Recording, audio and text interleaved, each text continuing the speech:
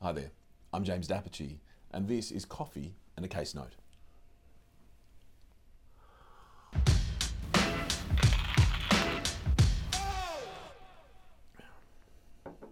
With $1 million, we can make $5 million a year, easy and safely. Now that's a representation that was among some other representations that led about 5 plaintiffs to send a little over $2 million US off to the financial advisor who made these representations. Now, $2 million was sent off. Sadly, only about $1 million came back. So the representations about it being very low risk and these sorts of things did not quite play out as everyone might have hoped. So what do our 5-ish parties do? They decide to commence proceedings against our defendant.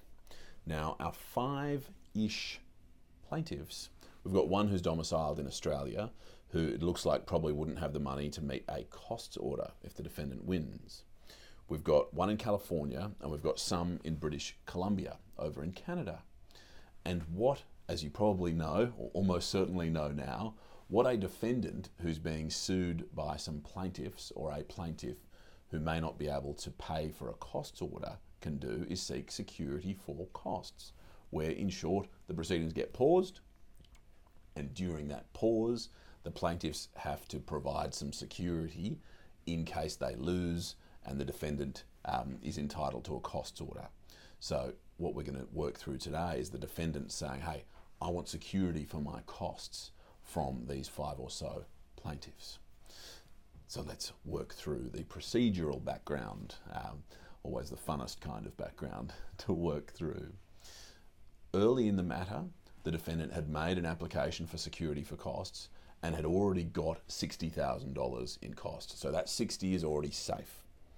This application is for more, about 240 or so, because the hearing's coming up and the defendant says, right, we've got all these people who are outside of Australia, companies who may not have money, we need this security in place in order for the proceedings to go ahead.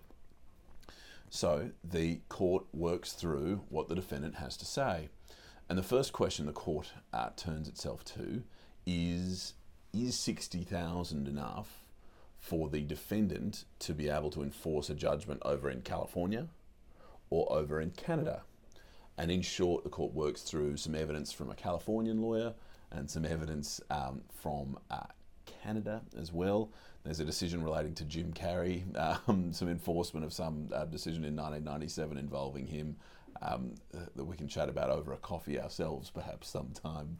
But in short, the court forms the view that the $60,000, the existing security already in place, would be enough for the defendant to jump overseas and go get his costs order enforced in California or his costs order enforced in Canada. But the court doesn't stop there. It works through some of the other issues raised. So one of the other issues raised is the prospects of success. Now, there are talks about fabricated screenshots and potential misrepresentations about numbers and the assertions the parties are going to make.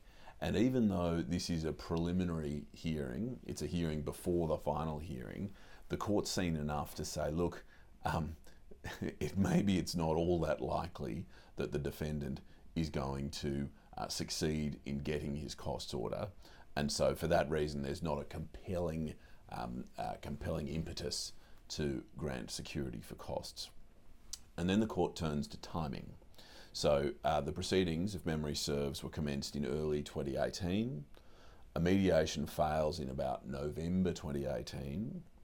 And from about that date, the court says, well, mediation, or the sort of structured settlement negotiation that very often happens in litigation, has failed. So from that time, we've got a failed negotiation. So from that time, we've got more or less certainty that the hearing is going to go ahead, meaning that at that time, the defendant knew he was going to have a fight in court on his hands, and so about that time, he should have made the application. Now, what actually happened is that he waited a significant number of months, meaning that the hearing was sort of coming up, and he really sat on his hands a little bit in relation to making the application, and the court found that that weighed against the necessity to make an order for security for costs.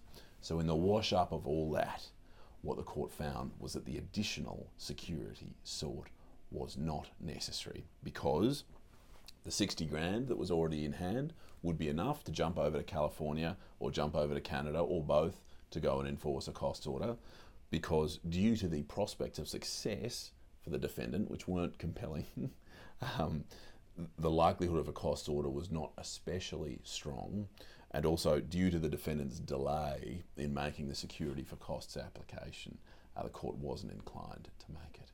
So I hope that quick little jaunt assists you.